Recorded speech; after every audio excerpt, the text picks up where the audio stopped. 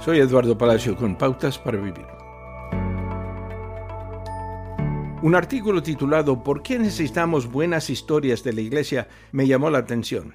Interesante, pensé. Simplemente diga la palabra Iglesia hoy y es probable que se encuentre con negatividad. Lindsay Schubert escribió: cuando experimentamos cuidado o reconciliación dentro de nuestra Iglesia es imperativo que se lo contemos a los demás.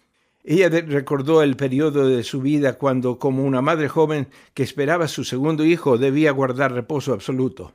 Era parte de un grupo de madres en una iglesia en su comunidad, y aunque nunca había asistido a esa iglesia, se sorprendió cuando la gente de la iglesia comenzó a aparecer con comida preparada para su familia. Realmente no conocía a nadie en la iglesia fuera del grupo de mamás, y después de que nació su hijo, pensó que sería bueno visitar esa iglesia y agradecerles por su generosidad.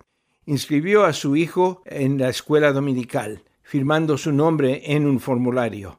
Se sorprendió cuando el maestro de la escuela dominical tomó el papel, leyó y repitió su nombre y exclamó: «Oh, hemos estado orando por usted».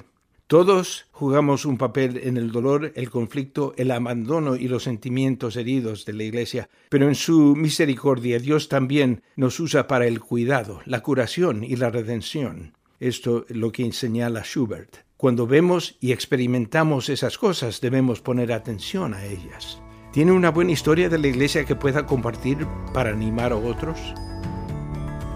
Acaba de escuchar a Eduardo Palacio con Pautas para Vivir, un ministerio de Guidelines International. Permita que esta estación de radio sepa cómo el programa le ha ayudado. Acompáñenos en la próxima emisión de Pautas para Vivir. Gracias por su sintonía.